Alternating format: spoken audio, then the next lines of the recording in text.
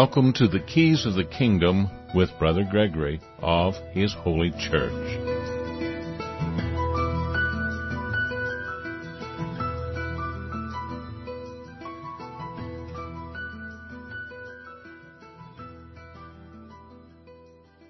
Well, welcome to Keys of the Kingdom. I'm Brother Gregory, and again, we're talking about the Kingdom of God, and we were talking this morning about Hosea, and we were going through that chapter by chapter, as we've been doing last week too. We wanted to go through all the minor prophets, because all the minor prophets have been saying the same thing as all the major prophets, and even the same thing as Christ.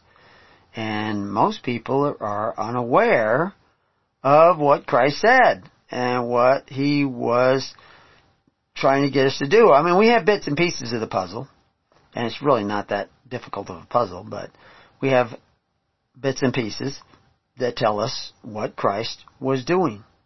And the Bible talks about wickedness, and it talks about iniquity, and it talks about mammon, and it talks about unrighteous mammon and righteous mammon, I assume. And so what is the Bible talking about? Well, it mentions religion, but it talks about government far more than it talks about religion. Or does it? I mean, it mentions, the word religion shows up 5 times. But what's religion? Maybe it's talking about religion and they're not really, because, you might think that religion is what you think about God.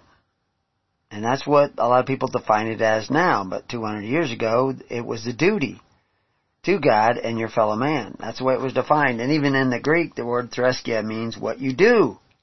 Not what you think, what you do. So religion is what you do. So what have you been doing? Religion, pure religion, is taking care of the widows and orphans unspotted by the world. And how does the world without getting dirt on you? Without getting dirt on your clothes? I mean, what exactly does it mean to be unspotted by the world? Well, of course, Hosea is telling us that they were going away from God because of their sacrifice. And the same as Jesus told the Pharisees that because of their Corban, which means sacrifice, it's just not translated there. It means sacrifice. Your Corban was making the Word of God to none effect. And so we were showing you how that is exactly what Christ was saying. That they were making the Word of God to none effect by their sacrifices. And that a flaming fire would come and consume them. And he complained about the blood, touches blood, and he claimed about how the wickedness would bring you into bondage and back in the land of Egypt. And like I was saying this morning, I was trying to think of all the places that I have to put different links on this page so that you will know where different links are. And to different articles that will explain in greater detail. This is a great study program for anybody who wants to study the Bible. I mean, you have your own copy, but then you would have open up to preparingyou.com and look at our side panels on many of the different Gospels and passages in the Bible, and many of our different links that you can go and find out. And of course, they take you to articles that will have dozens, sometimes even hundreds of footnotes, so you can see where we're getting this. They talk in verse 12 of Hosea 7 about a snare. When they shall go, a snare will spread my net upon them. I will bring them down as the fowls of heaven. Well, what is he talking about? Well, seeing the same thing in Proverbs. Those having one purse will run towards death, and that they talk about what should have been for your welfare in Psalms, and Paul talks about this will become a snare. Paul quoting David. So what is Hosea really talking about? Well, he's talking about 2 different ways of handling welfare. And one is by men who exercise authority and that under the kings, of Israel and one under the kings of the world. But they don't realize that it's following the way of God that brings us our corn, our grain, our wine. But we rebel against God. And then we don't know exactly what it is that we're supposed to be doing. And I was going to put in some other links so that you could find the different articles that we have when you're reading that. I also pointed out that Romans 9 talks a great deal about Hosea and some of the same things that he is prophesying, because this is what we've done from Nimrod, from Cain to Nimrod to Egypt to Caesar, is that we've gone and asked men who exercise authority to force our neighbors to contribute to our welfare. We call it socialism now. They just called it works of iniquity before. The ways of Babylon, the ways of Baal, the ways of the Nicolaitan, which God hates. It's where you sign up and you have to pay in, but so does your neighbor have to pay in. And it guarantees that you will be taken care of. That's kind of what insurance is like, but you can drop insurance. You can say, I don't want to pay an insurance anymore, and then you don't have to. Nobody arrests you. Well, actually, now they have laws that make you have to get insurance. But what we used to have is assurance through faith in the ways of God, where we weren't going to take away the rights of our neighbor, but we were going to have our own rights and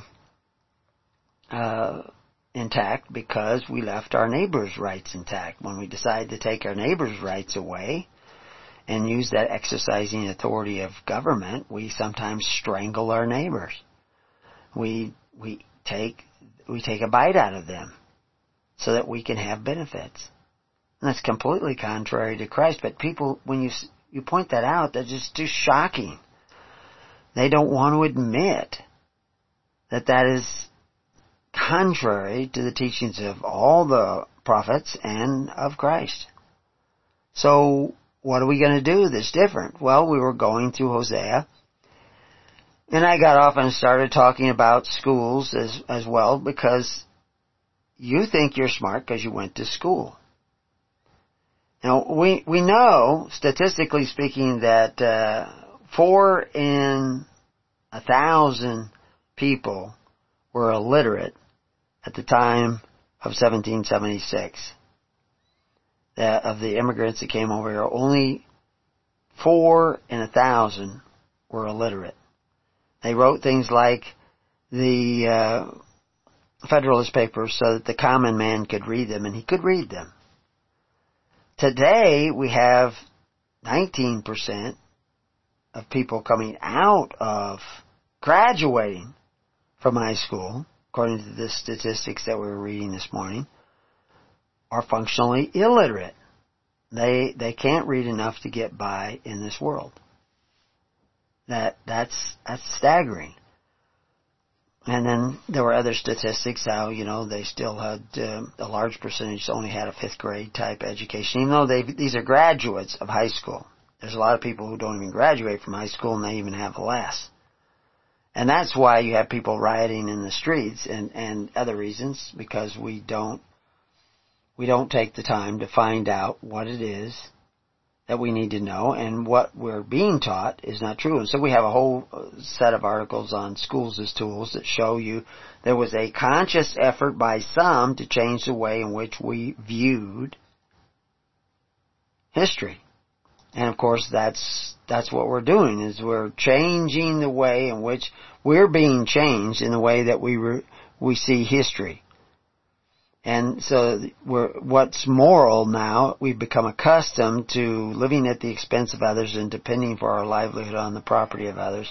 So we don't think anything of it. We think, well, that's the way it's supposed to be. Government's supposed to take care of us. And there's no going back. I mean, the media is brainwashing millions upon millions of people with strange ideas and strange teachings, but they're able to do it because before there was fake news, there was fake education. Fake education is re-education. Either they don't teach you at all, or what they teach you, it just ain't so.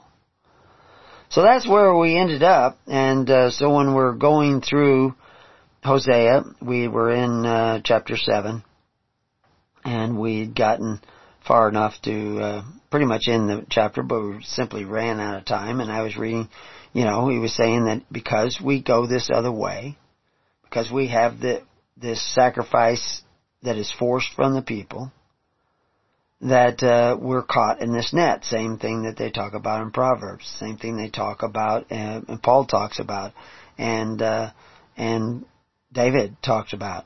What should have been for your welfare has become a snare, a net, a trap. And like Peter talks about, it will make you merchandise and it will curse your children. All that is a done deal. And so some people want to come out of that trap. And the way out of that trap is to repent, think differently, and seek the ways of Christ. When they shall go, I will spread my net upon them. I will bring them down as the fowls of the heavens. That's what he says. Isn't the net spread before the bird? But they don't see it. We don't see that socialism is a trap. Communism is a trap. Democratic socialism is a trap. Giving power to others to make decisions from us. They take away what we should, our right to choose. We actually sell our right to choose in order to get these benefits.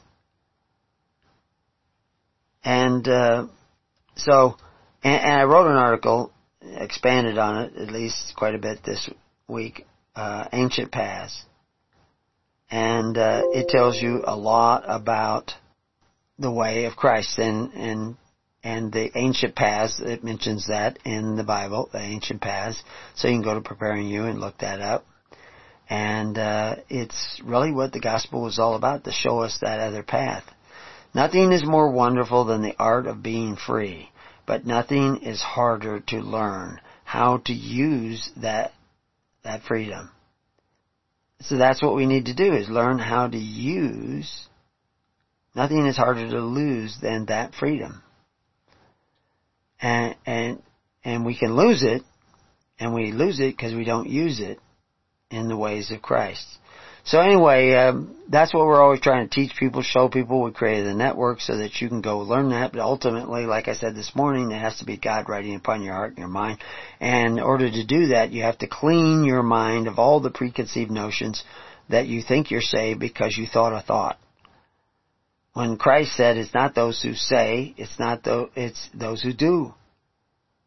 He talks about people saying, yeah, oh Lord, I'm with you, but I got to go do this first. No, what you have to do is seek the kingdom of God and His righteousness, and if you don't do that, you're not going to make it. You're not going to be there. And God's not going to be there for you. Get you from me. I know you're not. So he goes on to say, woe unto them that they have fled from me, destruction unto them, because they have transgressed against me by transgressing against your neighbor. Remember, he says, you come into the kingdom. Why? Because you fed me and you clothed me and you gave me drink when I was thirsty. When did we do these? When I did it to the least of my brethren. So now you have to find out who his brethren are, who is actually preaching the gospel of Christ, and you have to help them. And of course, you'll know it's them because they'll take everything that they receive to be helped by you to help others. That's the way it goes. That's the way it works in the kingdom. See, in the world, it's all about taking away from your neighbor so that you can have what you think you need. You'll say that it's to help out and create equity and guaranteed wages, but really, it's about taking from people who work hard, who haven't chose to give, but you chose to take what they have offered. And you chose to take it away from them. That isn't the righteousness of God. That isn't the way of God. That isn't the way of Christ. So, we have to turn around, go this other way, and then we may begin to see the ways of the kingdom, because He will write upon our hearts and upon our minds. And that's the way it works in the kingdom. You can't do it just simply by studying. Yeah, I know it says study to show thyself approved, but that word there that they translate study is not the normal word for study. It's the word that actually means to be diligent. So you have to be diligent in the ways of Christ, diligent in seeking His kingdom, diligent in persevering towards His kingdom. That's the way it works. And if you don't want to do that, then I don't know what I can say for you or do for you. Because I'm supposed to make you sit down in the tens, hundreds, and thousands and do what Christ said. Freedom is a right to choose. If you take away the right to choose from other people, you will lose the right to choose yourself. So freedom is this right to choose, the right to create for oneself the alternative of choice. Therefore, you have to give choice to others. Any system of socialism is taking choice away from others and empowering, centralizing that choice in the hands of a few. Without the possibility of choice and the exercise of choice, a man is not a man, but a member. He's a person, an instrument, a thing. That was Archibald MacLeish, who helped bring in the New Deal with FDR. He thought it was a mistake. Eventually he thought it was a mistake and wrote about it. But that's how men became an instrument, a thing, as they gave up their power of choice. We used to choose to help one another. That changes the nature of society. It opens up our heart for the Spirit of God to dwell in us. When we choose to go the other way, of forcing our neighbors, then we cut God off from our hearts and our minds, and then we become accustomed to living at the expense of others and depending for our livelihood on the property of others. And we need to repent of that. We need to go the other way. So woe unto them, for they have fled from me. Destruction unto them, because they have transgressed against me by transgressing against their neighbor. Though I have redeemed them, yet they have spoken lies against me. This false gospel that it's okay to take from your neighbor, desire to take from your neighbor as long as you do it through government. No, because the only reason the government has the power to do that is because you've all taken oaths, you've all sworn under penalty of perjury to give them that power, because you've applied for those benefits. And they have not cried unto me, but they have cried unto those men who exercise authority, those fathers of the earth, the benefactors who exercise authority one over the other. And they've cursed their children, and they have been cursed by their parents, and you have been cursed by your parents. How do you undo that curse? You start hearing the cries of others and sitting down in the tens, hundreds, and thousands and taking care of others. And they have not cried out unto me, he says, with their hearts. With their voices, yes. When they howled upon their beds, they assembled themselves for corn and wine, for the welfare of the wicked, for the wages of unrighteousness. And they rebel against me in doing so. So in chapter 15 it says, verse 15, in chapter 7, though I have bound and strengthened their arms, yet do they imagine mischief against me. They set you free, and now you're returning to Egypt. They return, he says in the very next verse, but not to the Most High. They are like deceitful bow. Their princes shall fall by the sword, for the rage of their tongue. This shall be their derision in the land of Egypt, in the land of bondage. That's what Egypt means, is bondage. So they've gone into the bondage of Egypt. That's where you're at, except it's worse now. It was 20% back then. Now you owe way more to the men who exercise authority, to the fathers of the earth. And so in Hosea 8, it starts out, set the trumpet to thy mouth. He shall come as an eagle against the house of the Lord, because they have transgressed my covenant and trespassed against my law. Because they're coveting their neighbor's goods. They're making contracts where they're giving power to men to take from their neighbors so that they can have benefits. And they even give the power to those men to borrow against the future, which is a violation of the Sabbath, which we all explained in the program before. I repeat it because you don't hear it enough. You don't even hear it at all from your ministers. Israel, the people who have the heart of Israel, shall cry unto me, My God, we know thee. Israel has cast off the things that is good though. So the enemy shall pursue him. And they have set up kings, rulers over rulers, men who exercise authority over other men. They have crowned kings. The horror church has crowned kings over men. But not by me. By them. They have made princes, and I knew it not. Of their silver and their gold have they made them idols that they may be cut off.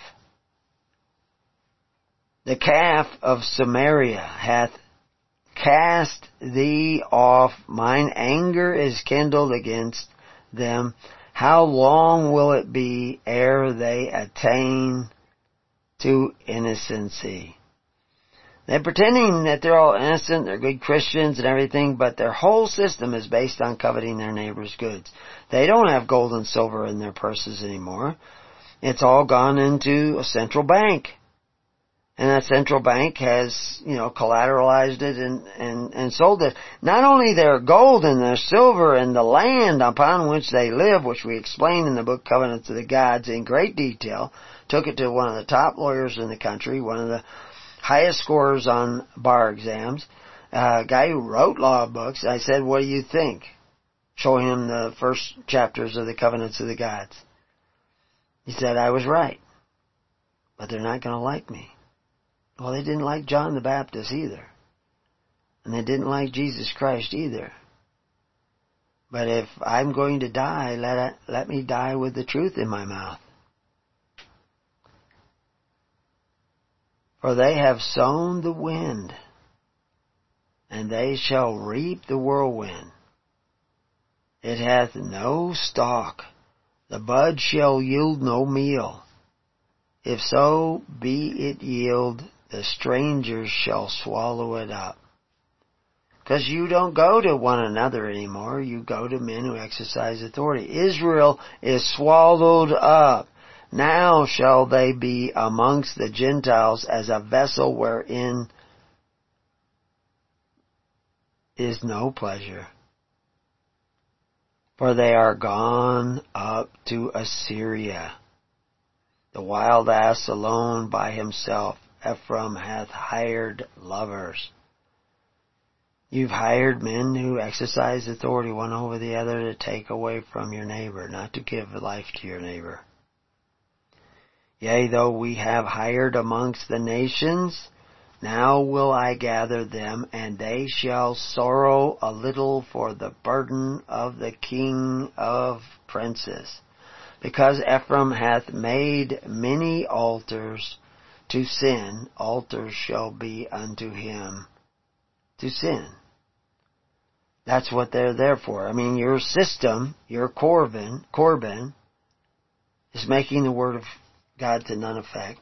Your sacrifice is falling short of righteousness and is something to be ashamed of. That's what Hosea is saying. Be ashamed of the sacrifice.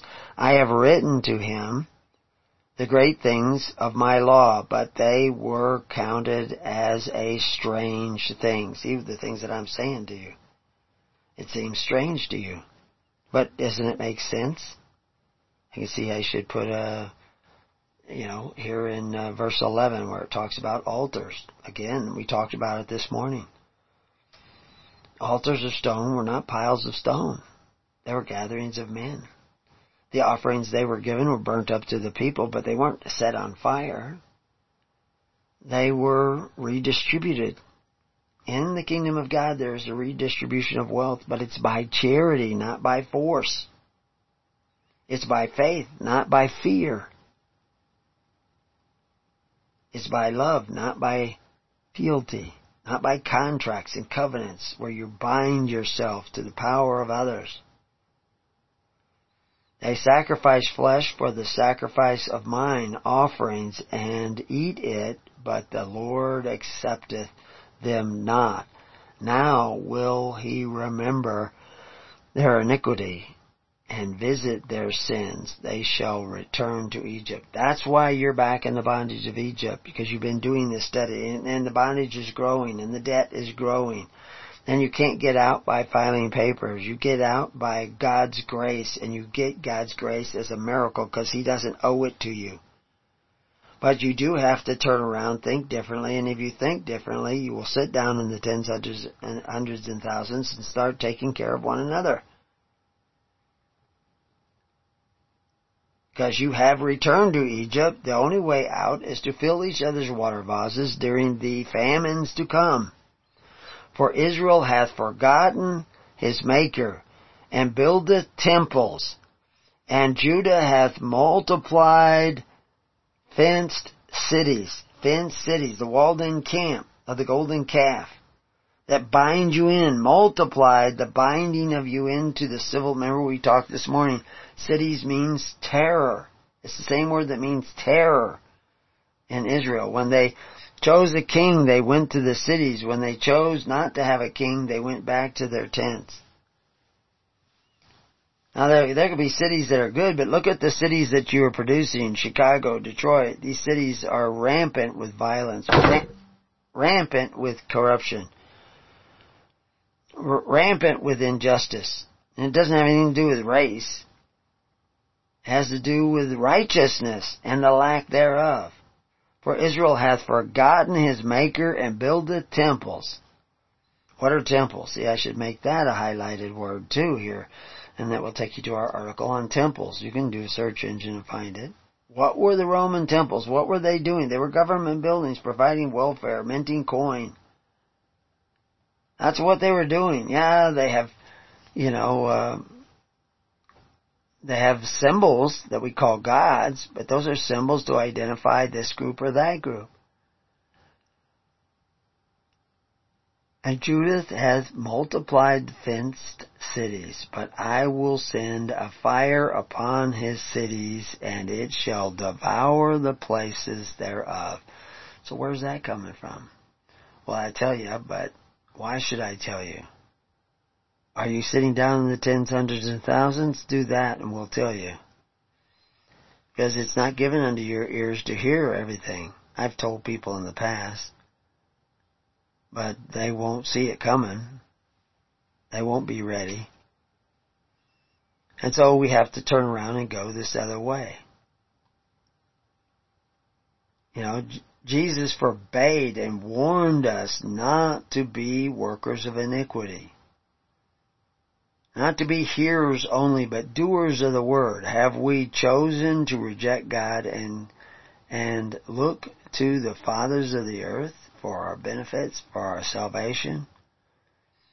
Are we praying to those benefactors who exercise authority, or are we praying to a daily ministration of righteousness? Are we too proud to admit we are in need of repentance?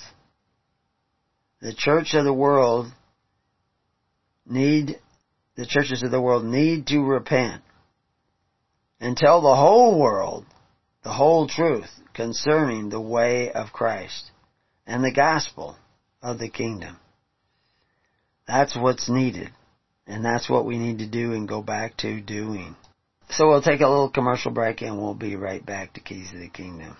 Well, welcome back to Keys of the Kingdom, and we're looking at Hosea, and we got as far as Hosea 9, and right away I can see in Hosea 9 that they have certain statements and approaches in Hosea 9 to these words that a lot of people won't understand. They just won't get it.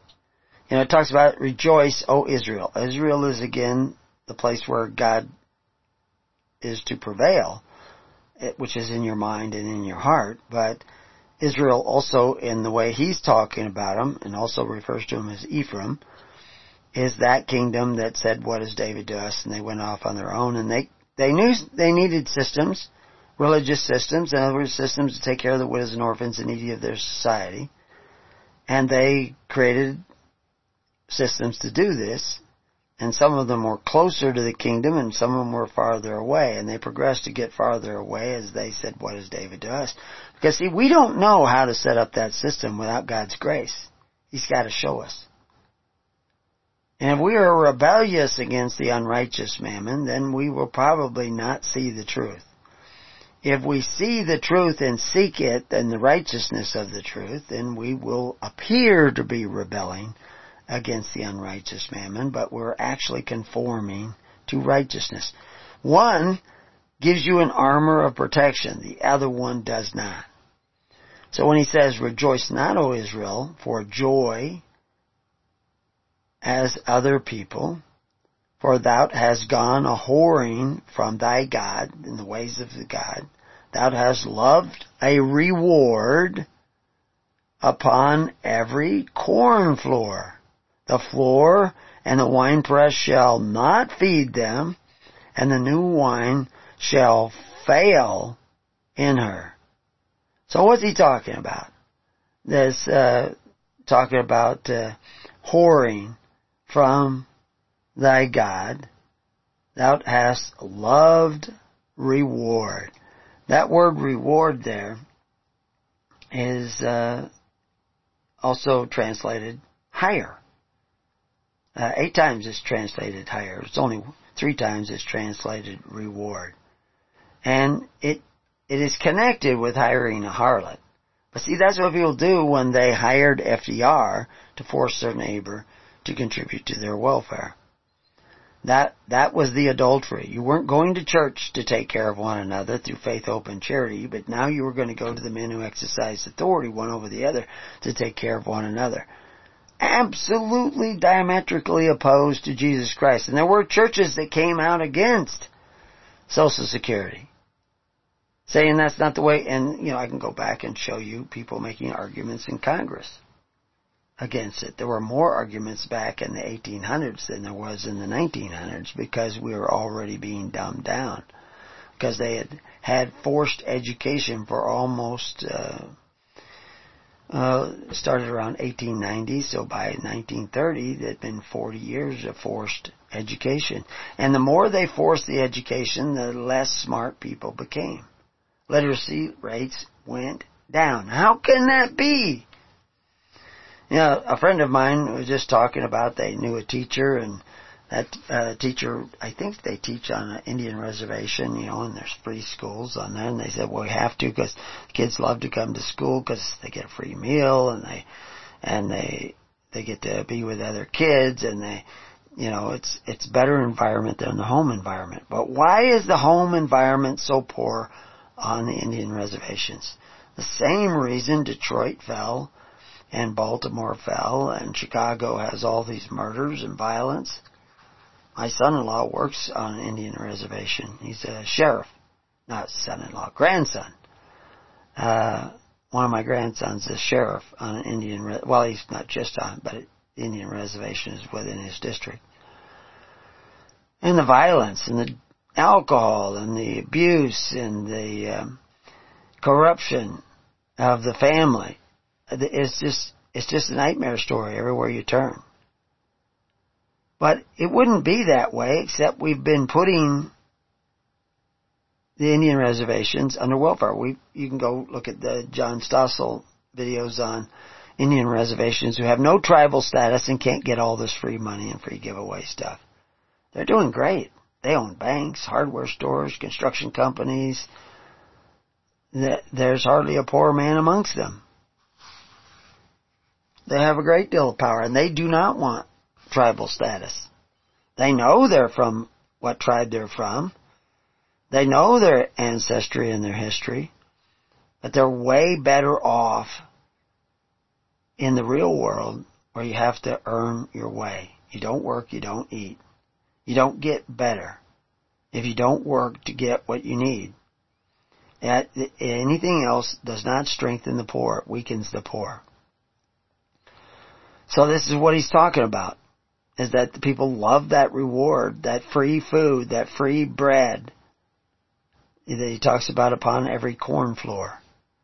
The floor and the winepress shall not feed them. The new wine shall fail in her. They shall not dwell in the Lord's land. They'll dwell in the land of unrighteousness. But Ephraim shall return to Egypt. And go back to the bondage of Egypt. Egypt again means bondage. If you looked up that word Egypt in the Hebrew, Mitzrayim,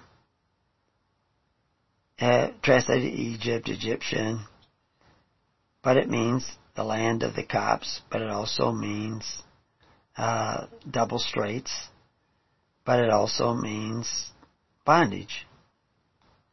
That's what Egypt means. That's why they call it the bondage of Egypt. You're never to return to Egypt. It doesn't have anything to do with going to see the pyramids. It has to do with bondage. A system where your labor belongs to another. And it says, they'll return to Egypt, and they shall eat unclean things in Assyria. Again, that word Assyria, Ashur. And, that's another place where I need to start adding a link to this new article I put up on Asura, which has to do with merchants, Canaanites, the merchants of men. That's what that means when you turn to Assyria, you're returning to the bondage of Egypt. They shall not offer the wine offerings of the Lord, which are free will offerings, neither shall they be pleasing unto him. Their sacrifice shall be unto them as the bread of mourners. All that eat thereof shall be polluted. For their bread, for their soul shall not come into the house of the Lord,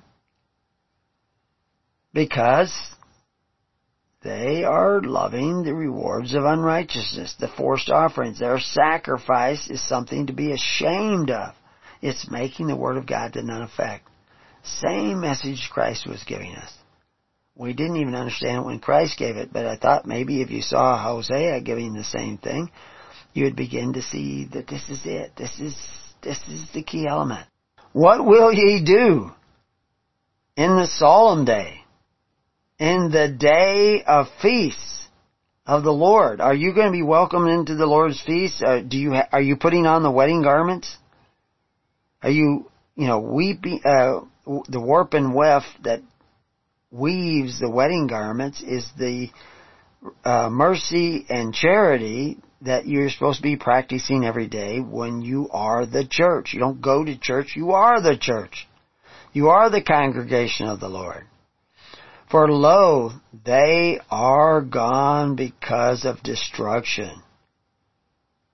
Egypt shall gather them up. That bondage will gather them up. Memphis shall bury, like the word Memphis.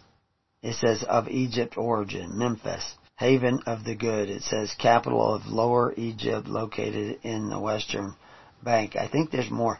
The word Egypt, well, they both have the mem in it, which has to do with this flow, but it talks about this destruction. Egypt shall gather them up. Memphis shall bury them.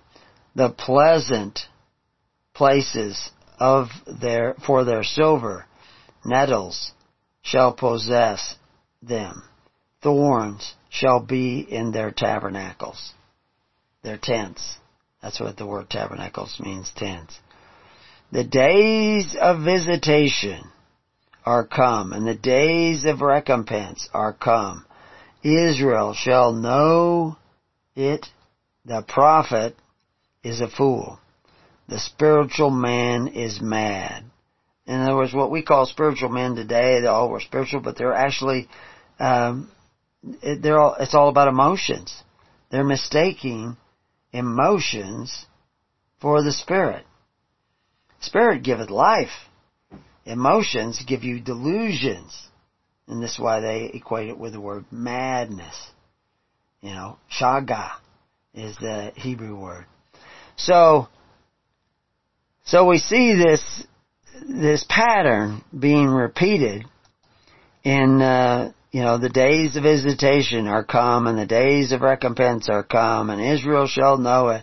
And the prophet is a fool, and the spiritual man is mad, for the multitude of thine iniquity, and the great hatred. What's the great hatred? The Nicolaitans, the deeds of the Nicolaitans, I do hate. That's what Christ is saying, or God is saying to us. That they hate the deeds of the Nicolaitans. And the word hatred there, it only really appears twice in the biblical text. And it means animosity or enmity, yeah. But it's actually from a word that's very similar, shotet, which is discourage. So it's not just hate as we think of hate, but it's actually self-containing of a punishment that is coming upon the people. So the watchman of Ephraim was with my God. So who's your watchman? Well, the word Gregory means watchman. That's the name they gave me. Now, am I a watchman? Maybe I'm just full of hooey and everything I'm saying is just nonsense, but is it making any sense to you? How is it that the world is not more depressed? How is it that the world is not more violent, more riots, more killing, more murdering, more corruption? Because we've gone so far away from the thing that balances out where we're actually taking care of one another. Remember that girl I mentioned this morning who sold herself to save her mother and her father. She sold herself into bondage at 13 to save her mother and her father. She did get her father out of Korean prison, but he shortly died because of the fact that he had developed cancer. And like I said, the picture of him looked like he was in his 70s, and he was actually 45. It was just astounding. They just burn up people in the brutality and cruelty of that nation, which we would used to stand against, but now it's all about money and power. It's not about righteousness anymore. So the watchman must be about the righteousness of God. So the watchman of Ephraim was with my God. The prophet is a snare of a fowler in all his ways, and hatred in the house of his God. So that's because the watchman of Ephraim was not a good watchmen. They have deeply corrupted themselves, as in the days of Gibeah. Therefore he will remember their iniquity, and he will visit their sins. Now, what about all your ministers and preachers? They seem like such nice guys, right, in their churches, but they're not preaching the whole gospel. They're not preaching that we should be living by faith, hope, and charity in the perfect law of liberty, and not by force, fear, and violence, and the benefactors who exercise authority. But we are. And that's why there is such depression in the land. That is why there is such sadness in the land. Because we've gone whoring after this other way that does not cast us up, does not give us the rewards of righteousness. They have deeply corrupted themselves. I found Israel like grapes in the wilderness. I saw your fathers as the first stripe in the fig tree at her first time, that they went to Baal Peor and separated themselves unto that shame. Remember, their sacrifice was something to be ashamed of. And their abominations were according as they loved. And what did they love? The rewards of unrighteousness. The sloth of the unrighteous. Socialism is the religion you get when you are slothful in the religion of righteousness. And that's what's happened. As for Ephraim, their glory shall fly away like a bird from the birth and from the womb and from the conception. And of course, maybe that's a reference to all the abortion. Again, abortion is a symptom. It's not the cause. It's the symptom. If you go the way of socialism, the way of the covetous practices of the world, instead of the pure religion of Christ, this is what you will end up with. You cannot fix the problem simply by outlawing abortion. All it will do is just push it into the back rooms. That is not the problem, it is the symptom of the problem. I'm not saying that you don't try to save those children. Absolutely you do. I mean, most people die, they don't die of coronavirus, they die of the symptoms of coronavirus, and the symptoms get bad because the rest of the body is so unhealthy. We are unhealthy as Christians because we are not putting on the full armor of God. Ephraim, as I saw, Tyrus is planted in a pleasant place, but Ephraim shall bring forth his children to the murderer. Have you got a number for your child? Do you send them into public school? Do you see the brainwashing that's going on in the public schools? You know, the social distancing. People are killing themselves by the thousands. Suicide is way up. Alcoholism was way up. Drug use is way up. Why? Because I see all these people wearing masks. It's the flu, for gosh sakes. Those masks are not going to stop it. It might slow it a little bit, but it's not going to make it go away. You need to be a strong and healthy people. There's all kinds of things you could do to improve your health so you're less likely to get sick or get sick seriously. And masks is not one of them. Ephraim, as I saw, Tyrus is planted in a pleasant place. Things are too good. They're going to get bad. Give them, O Lord, what wilt thou give? Give them a miscarrying womb, a dry breast. All these wickednesses is in Gilgal, for I hated them for the wickedness of their doing. Again, doesn't hate the Nicolaitans. He hates the deeds of the Nicolaitans. So how you translate that verse could be a little bit different. It's not so much for I hated them, but I hated the wickedness of their doings. I will drive them out of mine house. I will love them no more, for all their princes are revolters. They aren't doing what they're supposed to be doing, which is teaching us how to be strong as individuals and as communities. They are making you weak. They are making the poor weaker. Ephraim is smitten. Their root is dried up. They shall bear no fruit. Yea, though they bring forth, yet will I slay even the beloved fruit of their womb. My God will cast them away, because they do not hearken unto him, and they shall be wanderers among the nations. Israel is empty. Now we're into chapter 10. This is what we can expect unless we repent. And even if we repent, this is probably going to be the way of the whole world. You simply have to turn around and go the other way. And that other way is the way of righteousness. So I thought I'd touch a little bit rather than get into that next chapter. I had taken a bunch of notes and was talking about this a little bit this morning. Made some references to it so that people could understand what we're facing and why we're facing it.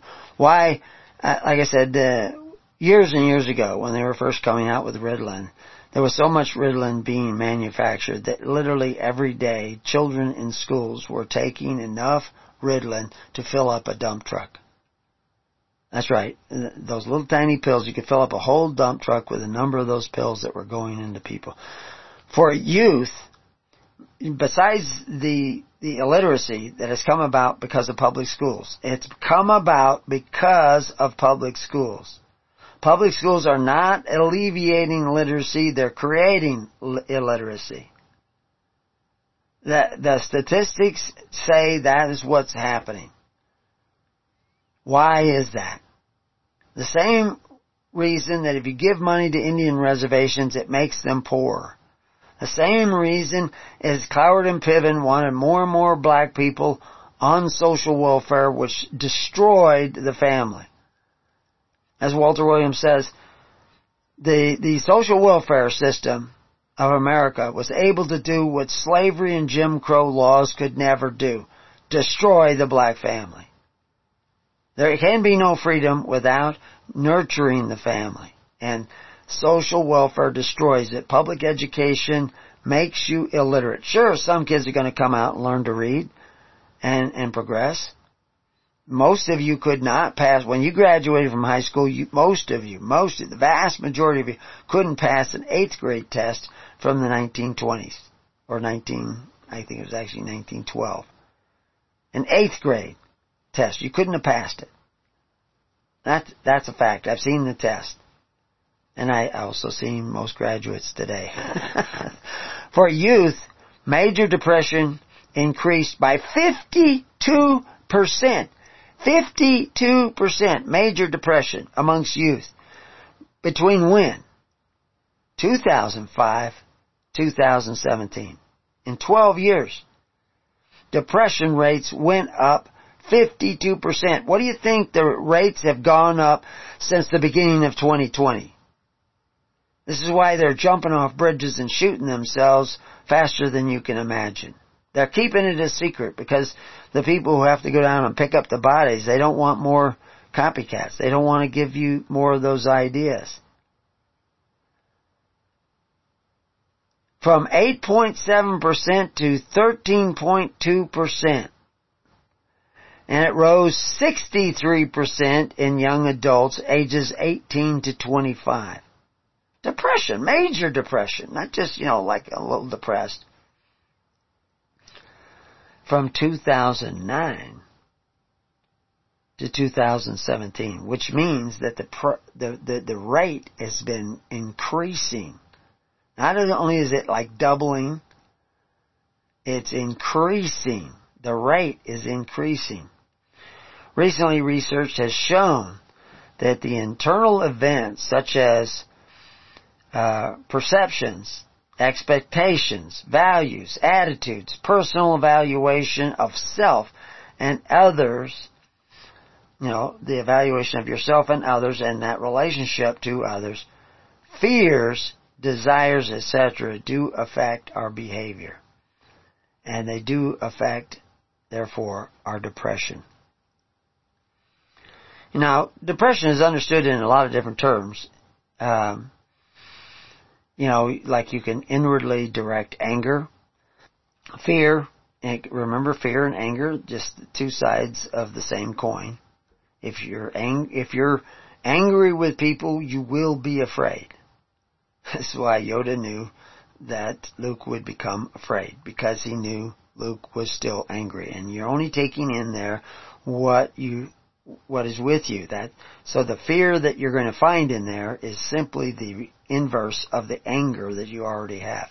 So what gets rid of anger? Forgiveness. What gets rid of fear? Well, forgiveness and faith. The F words, the good F words, forgiveness and faith. And so what's another thing? Depression in terms of introjection of love object lost. We have this tendency, we think, we love things. Let's put it that way. That's a pretty simple way of looking at it. We love things more than people. I've talked about old people sometimes love their dogs or their cats more than they love their grandchildren. Oh, they won't admit it, but the reality is they do. Because their love is the loving of taking life. They love to, because, it's like, what was it, in Everybody Loves Raymond, the father, Frank, he would go down and sniff the kids. And he's sucking in that youth, he would say, smelling that youth. And of course we see Biden doing the same thing with small children. That it's a vampire relationship. It's funny with Frank. But the reality is that it's very dangerous, because love is a light that projects out. It's not something you get from others. If you lose a loved one and you feel this great loss, that is to be examined. I mean, we don't want to see them die. We don't want to see their lost opportunities. But we have just as much power to love others as we love them. The fact that they've died, now we can direct our love towards somebody else. And my son, with this recent death of somebody who committed suicide, we knew him, and he was a friend of ours' child. He was grown up and everything. I mean, he was in his 20s. He was too young to be committing suicide. But the reality is that you can, how do you deal with that is that you learn to love others. We can't do anything about all the people that have lost and died and the things that have happened that are bad, but we can do something about the future. But what we need to do is implement the plan of Christ. I put up new articles on that under the ancient past. But anyway, we're out of time. So until then, I can only say peace on your house and may God be with you. So join us on the network. Go to preparingyou.com or hisholychurch.org and join us there by joining the network. And when you join the network, we can help you sit down in the tens, hundreds, and thousands and start loving one another. God bless.